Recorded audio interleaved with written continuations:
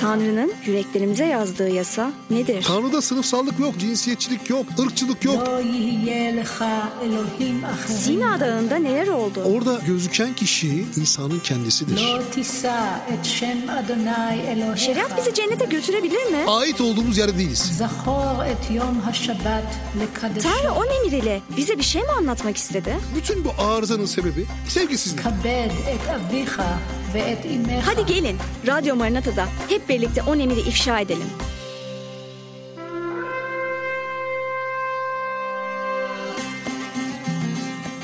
Sevgili Radyo Maranata dinleyicileri, On Emir programıyla tekrardan karşınızdayız. Ben Gizem.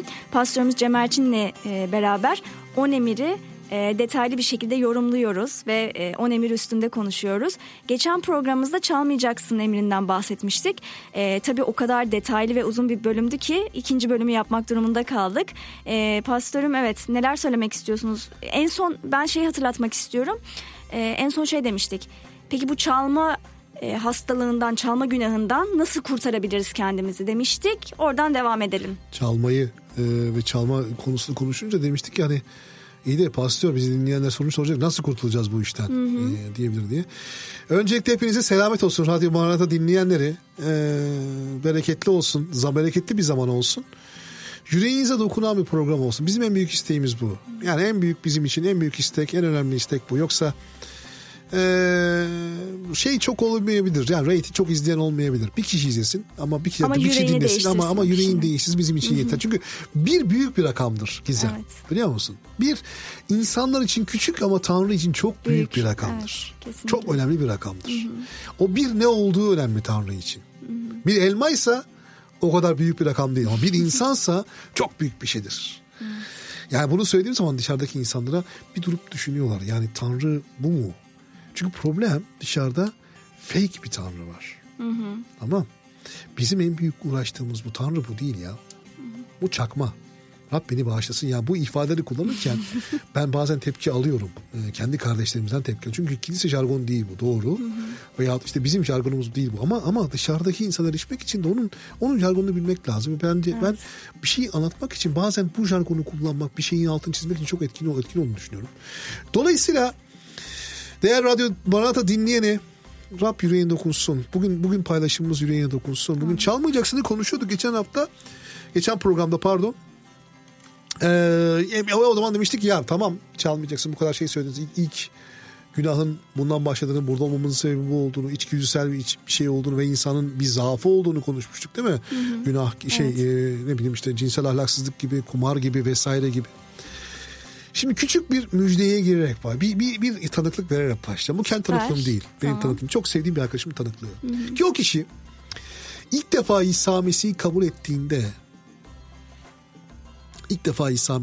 ettiğinde, çarmıhtaki İsa Mesih'in gerçekten Rabbi ve kurtarıcısı olarak kabul ettiğinde ve gerçekten onun günahı için öldüğünü kabul ettiğinde. Çünkü bizim kürsümüz bunu anlatıyor değil mi? Evet. Bizim kürsümüz diyor kardeşim, cennete gidişin bir tane yolu var. Keşke başka yolu olsaydı da biz bugün farklı şeyler konuşabilseydik. Bu kadar bu toplum için tepki almasaydık belki. Hristiyan mahallesi, bilmem ne mahallesinde salyangoz falan satmak öyle tuhaf şeyler söylemeselerdi bize. Ermeni mahallesinde neydi? Salyangoz satmak böyle bir şeydi. Bunları tuhaf tepkiler almasaydık ama yok, işte bir tane yol var. Tanrı bir yol yapmış ya. Tanrı buraya gelmiş. Tanrı bu dünyaya gelmiş, bir yol yapmış. Kendisini göstermiş. Sen kendine başka yol yapıyorsun. Ama bu Tanrı'ya küfür değil mi? Küfür, bildiğin küfürdür.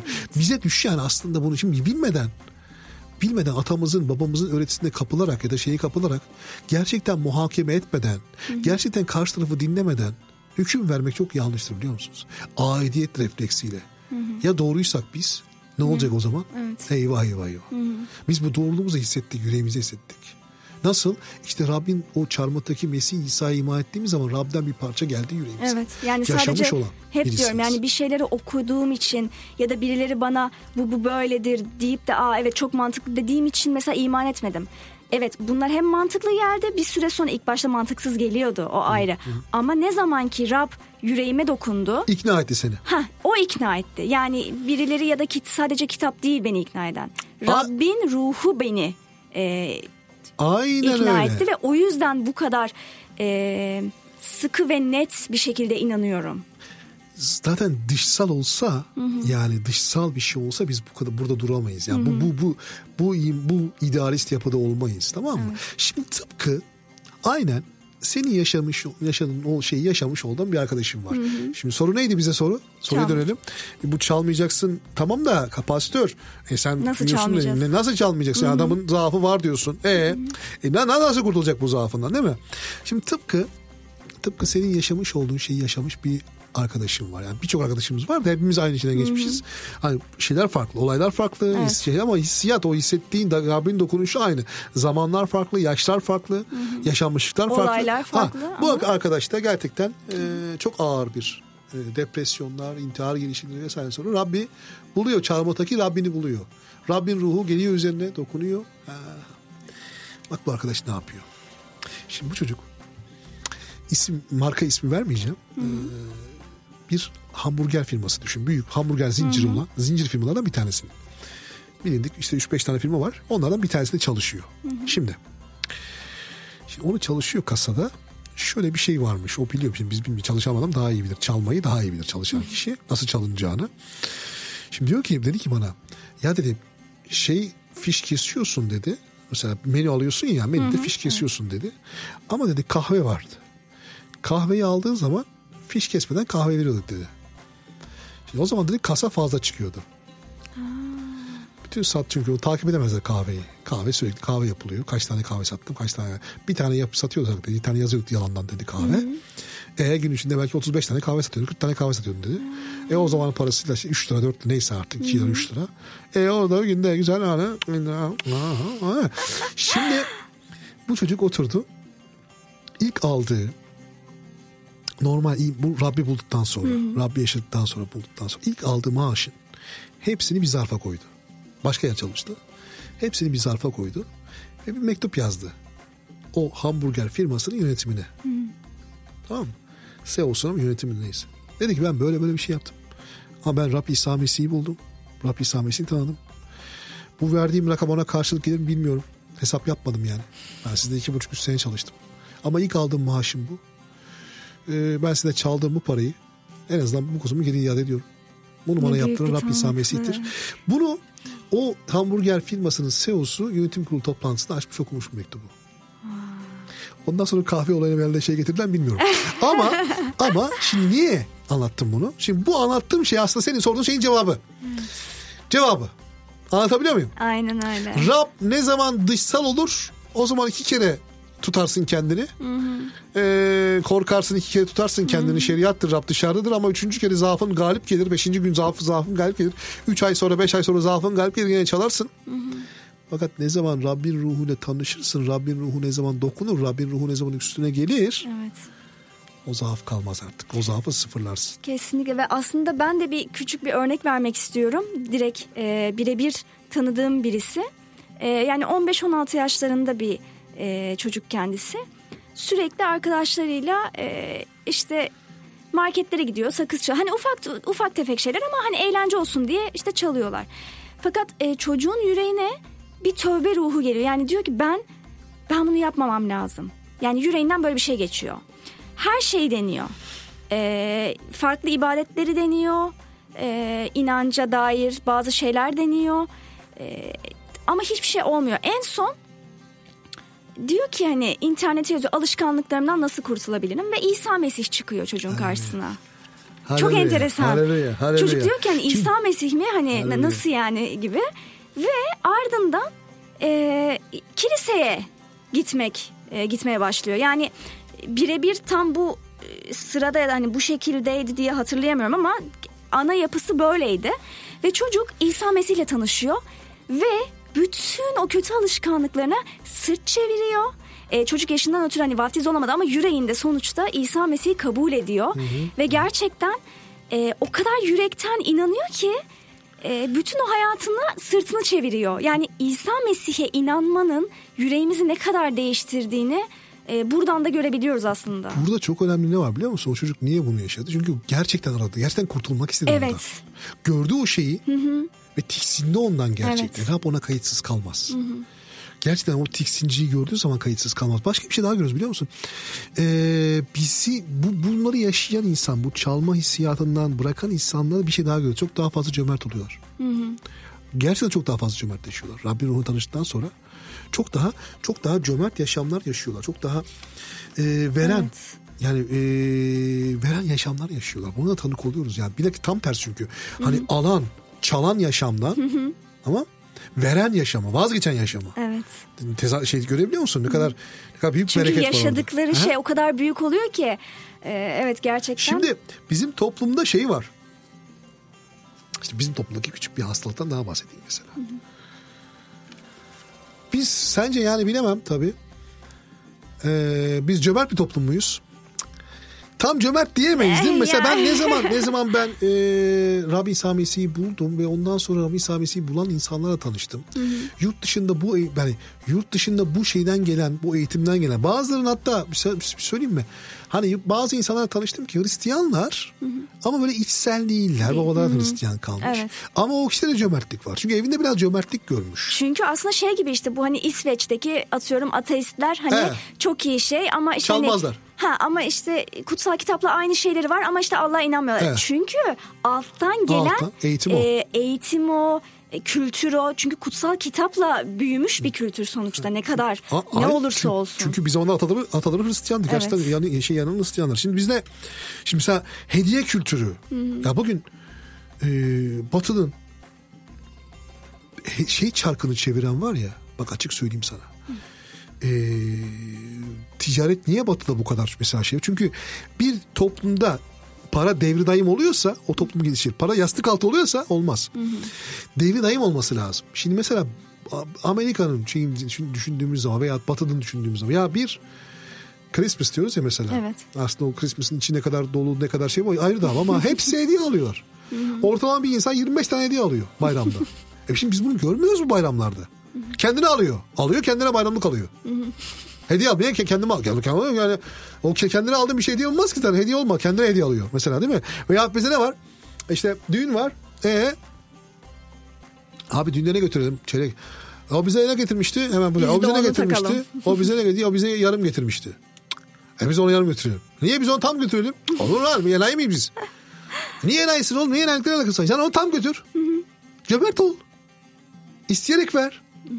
Yani belki cömertlik konusu farklı bir konu ama şunu demek istiyorum. Yani o gerçekten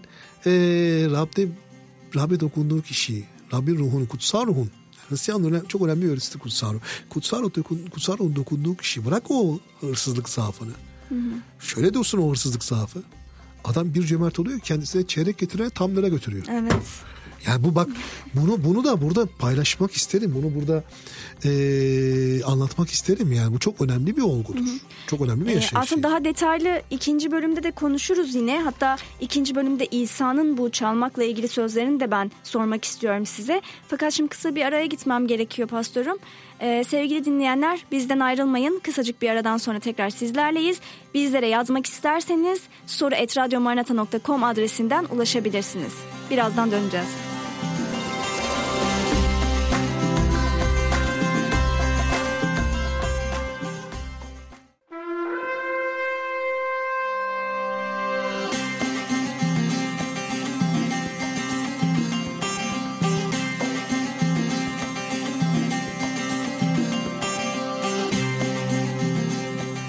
Sevgili Radyo Maranatha dinleyicileri, kısacık bir aradan sonra tekrar sizlerleyiz. Çalmak konusuna devam ediyorduk bildiğiniz gibi. İsa Mesih'le tanışmanın bu tür günahlardan bizi nasıl arındığını birazcık konuşuyorduk. Pastörüm demin yarım kalmıştı konumuz. İsterseniz devam edelim. Şimdi mesela Rabbimiz İsa Mesih yine bir örnekleme verirken, bir adamın konusunda örnek anlatırken şunu paylaşıyor, şunu şey yapıyor. Diyor ki kurnaz kahya öğretisi, kurnaz kahyanın tavrı. Şimdi biz okuduğumuz zaman kurnaz kahyanın yaptığını çok şey bulmayabiliriz. Ama Rab başka bir şey söylüyor orada. Efendisinin işte kovacak kahya var. Kahya efendisinin malını çarçur ediyor. Anladın? Çarçur ediyor. Ne yapıyor? İşte ondan şikayet geliyor kahyanın sahibini, çiftliğin sahibine. Diyor ki bu adam böyle yapıyor. O da gel bakalım diyor, sen kahya efendi ne yapıyorsun, ne ediyorsun falan. Ondan sonra adam da eyvah diyor, biz yandık. Ne yapacağız? Ben bu adamları ikna edeyim diyor. Gidiyor onlara cömertçe hediye eder. Bir şey yapmaya başlıyor. Hepsinin sesi solu kesiliyor. Şimdi Rabbi İsa'nın orada öğrettiği bir şey var. Diyor ki ya bu kahi nasıl kahi ya? Birçok benim peşim takip eden yani daha akıllı çünkü. Niye akıllı? Ya bu dünyanın servetini diyor. Bu dünyanın servetini Rabbi hoşnut etmek için kullanmak. Bak bu dünyanın cömertlik örneği. Bırak çalmayı ya. Çok çok büyük bir tüyo vereyim. Çok çok büyük bir şey vereyim. Bu dünyanın servetini var ya insanları kazanmak, insanların yüreğini kazanmak için, insanlara yardım için kullanmak. Çok önemli. Yani biliyor musun biraz gene kalacak belki bazıları kulağına çiğ gelebilir ama sözüm kara para aklamaktır biliyor musun? Karadaki parayı göğe aklamaktır. Kazandığın parayı gerçekten ihtiyacı olan birini gördüğü zaman vermek veya bir adamın biliyorsun ticaretten zorda kalmış ona destek olmak, olabilmek, anlatabiliyor muyum? Evet. O adamın yüreğini kazanmak o adamın Rab gökte, Rabbi yüce ama bunu yaparken Rabbi yüceltmek için gerçekten yapmak. Şunu değil. Abi ben 10 yıl önce ona para hesap yaparlar böyle. Abi 10 yıl geçmiş aradan. İşte ben 10 yıl önce şu kadar büyük para değil ya. Gittim onun elektrik faturasını ödedim. 20 sene altır ha. 20'si çünkü işten değil. İşte bu değil. Hiç anlatmayacak. Çünkü bilecek ki göklerde saklı o. Evet. Tanrı göklerde zaten saklı. Biliyor. Ya bu cömertliği yakalamak. Şimdi hırsızlıktan geldik buraya. Çünkü bak bir şey daha söyleyeyim sana. Şimdi lafı açıyor. Hırsızlıksa başka hırsızlık şeyleri de var mesela. Şimdi aslında ticaret değil mi? Ticaret şimdi gene bazılarına aykırı gelecek sözüm. Çiğ gelecek. Ya olur mu öyle şey diyecek ama öyle. Öyle iddialıyım da yani bugün ticaret dediğimiz şey meşru, ulu orta, şeffaf bir hırsızlıktır bir yerde. Çünkü sen adamın cebindeki parayı almak istiyorsun. Değil mi? Niyeti o. Evet. O para onun. Sen o parayı alırken adama bir şey vereceksin. Yani biz bunu gayet legalleştirmişiz. Yani illegaldir demiyorum, haramdır falan demiyorum. Yanlış anlaşılmasın. Ama cennette bu yok diyorum. Eğer bir şey olsaydı cennette para geçerdi. Yok, geçmeyecek orada. Demek ki bu dünyaya has bir şey. Bu dünyada kalacak bir şey. Evet. Yani olabilir ki bazı tüccarlar cennete daha çok para kazanmayı falan iş yapabilirler. İştahları kabarıktır belki. Öyle bir şey yok. Günden emin olsunlar. Cennette çok fazla çok eşlilik falan olmadığı Huriler gibi. Falan yok ya. Tek eşlilik olmadığı gibi. Anlatabiliyor muyum? Eşlilik olmadığı gibi. Evlenme olmadığı gibi. Bu da yok. Ticaret de yok. Öyle para ticaret de yok. Şimdi neden geldim bu? Niçin söyledim bunu? Şunun için söyledim. Şimdi bu ticareti yaparken ufak tefek yalana sapmak da hırsızlıktır. Tamam mı? Yani birisi seni sorduğu zaman kardeş sen portakalı 7 liraya satıyorsun da o portakal orada 6 liraya satıyor. Abi beni bu kurtarıyor da diyebilirsin. Abi benimkiyle ben Türkiye'de bulamazsın portakal. Dünyaya geçsen bulamazsın portakal dediğin zaman başka oluyor iş. Evet. Ya tezgahtarlık düşün yalan söylüyor. Evet. Ya da mesela çok iyi mallarım falan diyorsun ama mesela bir dünya para alıyorlar senden ama çok kötü mallar çıkıyor. Yani biz gerçekten bu şu anda var ya inan o kadar şey geliyor ki iyi bir hizmet alabilmek. Ya adam geliyor mesela yakında bu tamirci geliyor. Buzdolabı tamircisi. Daha beter bozuyor ya. Yani bazen öyle oluyor yani. Evet. İyi hizmet almak o kadar hoşuma gidiyor ki insanın. Hak veriyorsun parayı diyorsun. Helal olsun ya çok güzel hizmet etti bize yani. Çok güzel iş yaptı. Zor buluyorsun bu işi. Çok, evet. Millet bir an önce bir şey yapıp hemen yamalayıp çıkma parça takıyor senin şeyine. Ya takma çıkma. Orijinal diyorsun. Takma abi çıkma. Ya da mesela şimdi kafeler, restoranlara bakıyorum. Fiyatlar deli gibi artmış durumda ama yemek kalitesine bakıyorum. Düşüyor. Mesela çok kötü. Çok kötü. Yani bunların hepsi çalma gerçekten aslında. Bunların hepsi bu çalma sınıfına giriyor. Ve açıkça söyleyeyim Rab bereketlemez bu adam. Niye o insan hiç düşündü mü o insan? Düşündü mü kardeşler? Düşünüyor muyuz? Değerli Radyo Manata dinleyenleri. Ya kardeşim öyle bir şey oluyor ki bir ters gidiyor işler ya. Bu ne tersliktir ya? Ya da ruhsal anlamda çok kötü oluyor çok kötü o kişi. O da oluyor. Mesela ya da dükkana çok zarar ediyor. La oğlum bu kadar yapıyoruz, koşturuyoruz, çakallık yapıyoruz, koşturuyoruz, ediyoruz. Öbür taraftan gidiyor. Çünkü kelam bunu diyor. Dolduramıyorsun sepet. Altı boşmuş gibi gidiyor. Niye gidiyor? Çünkü sen doğru iş yapmıyorsun. Elin kirli. Bak. Kelam diyor ki erkeklere yaparken temiz ellerle yüceltin Rabbi. Evet. Elleriniz temiz olsun. Ne yani sadece istiyor? Ellerinizi yıkayın değil. Hayır değil. Ticaret elleri temiz olsun. Tırnakçılık olmasın ellerin içerisinde. Anlatabiliyor muyum? Yani elleriniz temiz olsun. Bir de mesela şey var. Ya bu hırsızlık dediğimiz şey o kadar çok yönlü ki. Bak sana bir hikayeni anlatayım. Bu vaka ben okumuşum bir yerde bunu. Şimdi banka soyguncuları banka soyuyorlar. Tamam, bankaya giriyor. Diyor ki banka sizin değil, banka devletin. Devlet bankası herhalde. Banka devletin. Ama can sizin. Adamın girişte böyle güzel girmiş ha soyguncuda. Bak soyguncuya bak. Adamdaki şey bu kafayı var ya şeye verse çok güzel zengin olur. Bak adamın şey diyor ki para sizin değil. Para devletin ama can sizin. Silah elinde. 2-3 kişiler. Bunlar çalıyorlar. O zaman dediğim ya 90'lar belki bilmiyorum da Türk parası çok şey değil diyor. Dolarları verin bize. Dolar daha değerli. Güvenler veriyorlar. Şimdi ertesi gün bunlar çıkıyorlar gidiyorlar. Ertesi gün gazete okuyorlar bunlar. Soygunda o gün soyguncular o gün biliyorlardı belki bankaya para geleceğini vesaire neyse soygunda 50 milyon dolar çalınmış. Ulan bankacılar da 3 kişi sayıyorlar 20 milyon dolar var. Arada 30 milyon dolar yok. Soygun değil mi bu? Soygun. Soyguncular soymuş. Kalandaki bankalardakiler tıklamışlar. Fırsat bu fırsat. Anlatabiliyor muyum? Evet. Hırsızlık bu hırsızlık.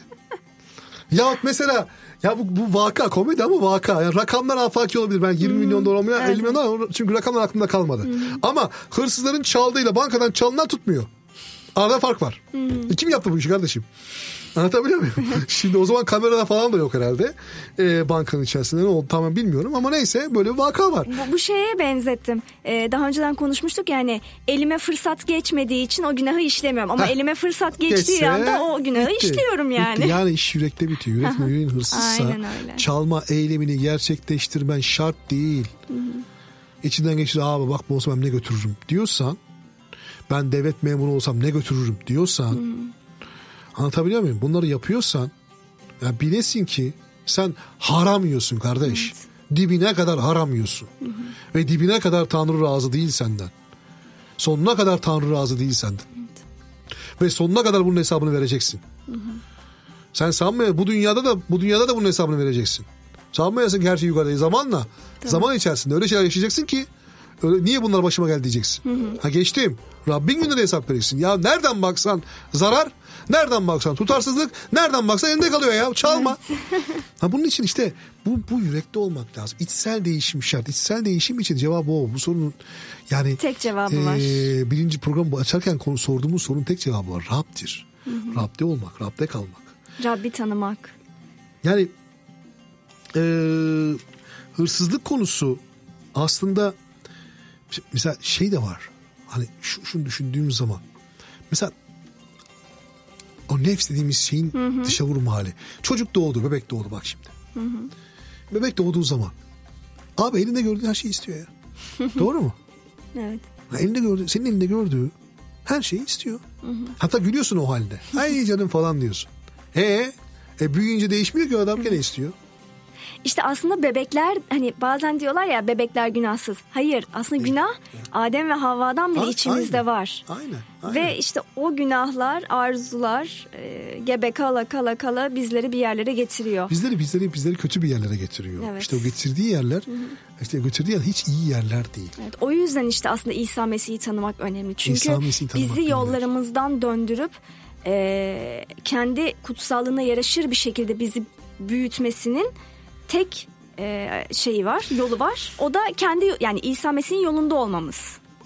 Bak çalma zaafı olan birisi. Çünkü o zaaf onda hep var. O zaafı bastıran Rabbin ruhudur bastırdığı zaman. O adam değişmeye başlıyor. Ama o adamın yapması gereken de bir şey var. Şimdi hep söylediğimiz, hep öğrettiğimiz şeyler bunlar. Sende Rab azalmaya başlayınca, Rabbin ruhu sende azalmaya başlayınca kelamdan, doldurmak zorundayız tabii ki. Çünkü niye biliyorsun? Yoksa sadece ben iman ettim tamam öyle bir şey yok. Yani yok. Niye? Çünkü gözler aynı gözler. İçindeki o istek arzu o şey aynı içini o yukarı çıkmaya başlıyor. O bastırma durduğu zaman hep onu tavsiye ediyoruz. Şimdi mesela birçok Mesih inanlısı da mesela şunu yaptığımız zaman çok takdir ettiğim Mesih inanlısılar bunlar. Yani onların yaptığı bir şey bu tür zaafın önüne geçmek için birçok zaman kapatıyor gözlerini. Ya kapatıyor gözlerini derken yani bunları gitmek istemiyor. Yani mesela güzel bir böyle zengin yaşam falan, ondan feragat etmek istiyor yani. Öyle bir köreltme yaşam şey yapmak da istiyor. Mesela geçmişte kilise tarihinde şeyler görüyoruz. Manastır hizmetleri, manastır şeyleri falan. O da bu şeyle yapılmıştır. Çünkü gördükçe yüreğin azmaya başlıyor. Anlatabiliyor muyum? Gördükçe azmaya başlıyor. Biz orada Protestan öğretisinde biraz daha kutsal ruhun işleyişine daha çok ehemmiyet veririz. Kutsal ruh ne kadar bizde güçlü işliyor, çünkü bizde yapan kutsal ruhtu. Tabii ki dışsal olarak dikkat etmek önemsizdir demiyorum. O da Rabbe yüceltmek için önemli. Çünkü Rabbin istediği yaşamı yaşamak için boyun eğmektir Rabbe ve imandır. Evet. Doğru. Ve aslında yaşadığımız zorluklar bizi imanda güçlü kalıp kalmadığımızı da belirliyor. Yani her şey çok kolay olduğu zaman imanlı olmak zaten kolay. Kesinlikle öyle. Ve işte odur ki yani o ruh bizde güçlüyken kolay o gördüğümüz şeyler bizi etkilemeyecek, alevlenmeyecek. Ruhu daima güçlendirmek, Rabbin ruhunu daima güçlendirmek. Yani sevgili Maranatha izleyenine, dinleyenine, tövbe hep izleyen diyorum da aslında dinleyen diye ağzım öyle alışmış. Bağışlasınlar beni. Şu anda kimse bizi izlemiyor ama bizi dinliyorlar. Mesela meşru görmek bir şeyleri. Şimdi konuşalım bunları Gizem. Bak bunlar kolay, ince şeyler gibi geliyor. Şimdi az önce dedik, tezgahtarlık yapıyor adam. Normal görüyoruz biz onu. Gayet normal görüyoruz. Ya abi işte normal, abi mal satacak adam. Tezgahı yağlayacak. Normal değil ama işte. Normal değil, hırsız. Çünkü normal gördüğün şey hırsızlığa yol açmandır. Hırsızlığa yol açmaktır. Normal gördüğün şey hırsızlığa yol açmaktır. Hırsızlık uyanıklık değildir ey değerli dost. Hırsızlık uyanıklık değildir. Şöyle bir ayetin daha var. Rab adamı kurnazlığında yakalar. Tamam, kurnazlığında yakalar. Hırsızlık asla uyanıklık değildir asla, ama senin alnına kara leke çalan bir şeydir. O lekeyle ömrün boyunca yaşarsın, o lekeyi sende bitmez. Evet. Çocuğun da o lekeyi senden miras alır. Hırsızın ne olur çünkü. Çalanın ne olur çünkü. Babası iyi götürürdü derler. Evet. Bu kötü bir sermayedir. İyi bir sermaye değildir. Dedim. Ve evet. Dedim ve kapatayım yavaş yavaş. Aynen, selamet olsun. Rab aydınlatsın yüreklerimizi. Evet, zamanımızın sonuna geldik. Yüreklerimizi aydınlatsın. Ben şunu söylemek istiyorum. Bir kapanış yapayım. Rab yüreklerimizi aydınlatsın tabii ve uzak olsun bizden. Bu çalma hissiyatın, Rabbin iğrendiği bir şeydir. Rabbin iğrendiği şeydir. Yani düşünün ki biz eve geldik. Ya bizim çok sevdiğim bir arkadaşım mesela. Hatırlıyorum onu. Bundan çok eski zamanlarda. Ben de aynı zamanlarda evlendi. O çok şeyde, şimdi aklıma geldi. Yüreğimde kalmış demek ki. Düşün ki evine geldi. Düğün yapmışlardı. Eve koydular. Dışarı çıktılar, ne olduysa bir eve geldiler ki bütün ev soyulmuştu. Düğün altınları, düğün hediyeleri, hiçbir şey yoktu. Bak ne oldu biliyor musun? Bana anlatıyor. Dedi ki oturduk evde. Yeni evliyiz dedi ya. Yani yeni, daha o gün bir önceki gün evlenmişiz. Ondan sonra oturduk, dedi ki o hırsız için dua ettik. Evet. Rabbim bulsun diye. İşte Rabbin ruhu böyle bir şeydir. Kim de o dua eder hırsız için? Küfreder değil mi? Ya da kime mantıklı gelir Rabbi tanımayan biri için? Hırsıza dua etmek. Kendi ondan çaldığı yüreğini yaralayan biri için. İşte Rabbin ruhu geliyorsa, Rabbin ruhu değerli Maranatha dinleyenine dokunuyorsa Rabbin ruhu oradaysa başkadır düşüncen. Ya fikriyatın başkadır. Başka bakarsın. Ya bu hayata çok maddiyattan bakma. Gerek yok maddiyat. Bu hayat böyle geldi. Böyle gidiyor. Bir gün kuru fasulye yiyorsun. Bir gün portakallı ördek. Tamam mı? Doyduğun zaman ikisi de aynı. Ya bu şeyde lafı var. Bu yani gene bugün bu programda çok örnek verdik. İlyas Salman'ın mülakatını okumuştum. Mülakat soru sorduğu zaman, maddiyatla ilgili sorduğu zaman, bak dedi oğlum. Bak ben Malatya'nın Arguvan köyünde, ben Hamal Vahab'ın oğluyum. Biz çok fakirlik dedi. Öyle böyle değil. Bizim fakirlikten dedi biz 7 kardeşim öldü. Biz 11 kardeşiz, 4 tanemiz sağ. Çocukken öldüler. Biz fakirliğin dibini yaşadık. Öyle böyle değil yani. Öyle böyle değil. Kuru ekmek bulamıyorduk. Yani ben dedi ahırda yattım. Bak ben dedi ahırda yattım. Sonra dedi ben ünlü oldum. 80'lerin en ünlü otellerin Washington'da, işte bilmem sayı Paris'te en büyük, en lüks otellerin kral dairelerinde kaldım. Ahırda yatan ben o kral dairede kaldım. Uykuya daldım mı dedi. Değişen bir şey olmuyor. Uyuyorsun. Şimdi bizimkisi o hesap. Biz bu dünyaya gözümüzü kapattığımızda zenginle fakir sınıf farkı kalmıyor. Değerli kardeş. Hiç tevessül etmeyesin. Yüreğini serin tut.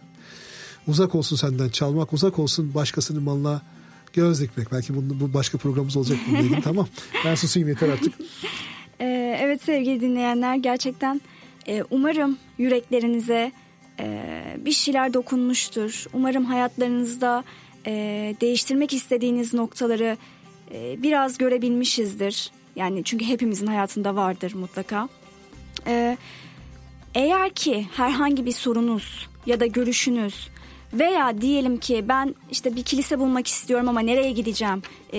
Türkçe ibadet eden bir kilise var mı? Yani bunun gibi bir sürü soru olabilir aklınızda. Bütün bu sorularınız için soru@radyomaranata.com adresinden bizlere yazabilirsiniz. Ayrıca sosyal medya hesaplarınıza da Radyo Maranata yazarsanız yine bizlere ulaşabilirsiniz. Tekrardan pastörüme de teşekkür ediyorum. Ben teşekkür ederim. Değerli Radyo Maranata dinleyenlerine hepinize esenlik olsun efendim. Evet, hoşça kalın, sevgiyle kalın.